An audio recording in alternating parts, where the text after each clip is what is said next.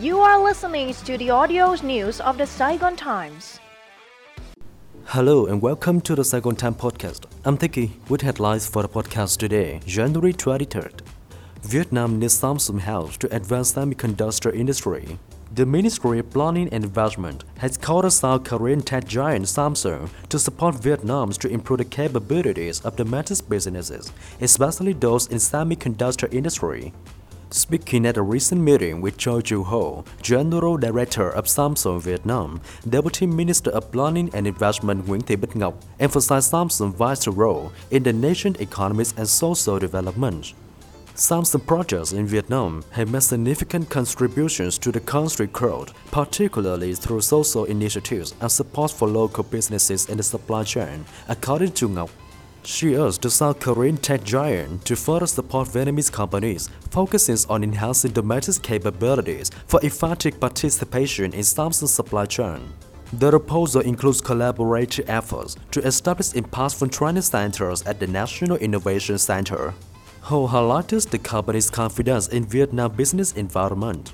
She says Samsung will continue to expand its investment in Vietnam. Over the past year, the firm has invested $1.2 billion in the country, with a focus on training skilled professionals and partnering with the National Innovation Center to build a future of manufacturing in the country.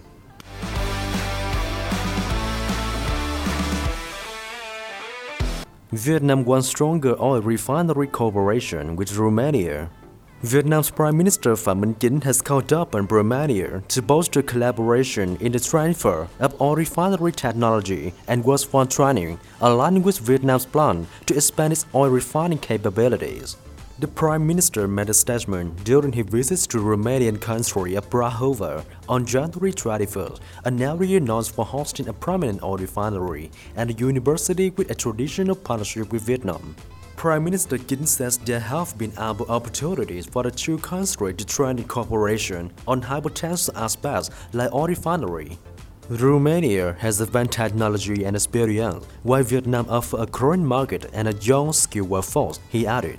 Stephen Raju Opry, Romania's Minister of Economy, Entrepreneurship and Tourism stressed the importance of Romanian businesses, seizing this occasion for collaboration with Vietnam.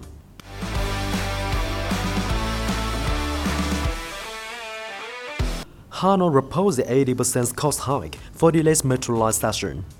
The Hanoi city government has submitted a proposal to the Prime Minister requesting an 80% increase in the cost of the station of its long-stretch Metro Line No. 2 project. The new investment estimates of the 11.5 km Nam Thang Long Trần Hưng Đạo station, if approved, will surpass 35 trillion Vietnam dollars, rising by 16 trillion Vietnam dollars compared to the original cost, approved in 2008. The high cost is attributed to factors such as changes in the project scope, exchange rate volatility, and high prices of fuel, construction material, and equipment.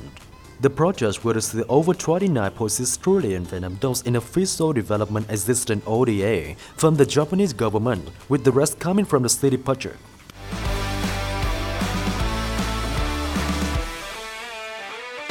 Veggie fruits exports hit $439 million in first half of January.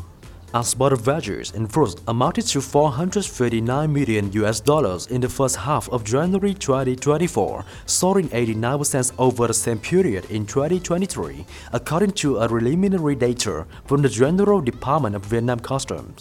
This optimistic start has fueled expectation for $6.5 billion in export revenue from this item in all of 2024, says Đặng Phúc Nguyên, General Secretary of the Vietnam Fruit and Vegetable Association.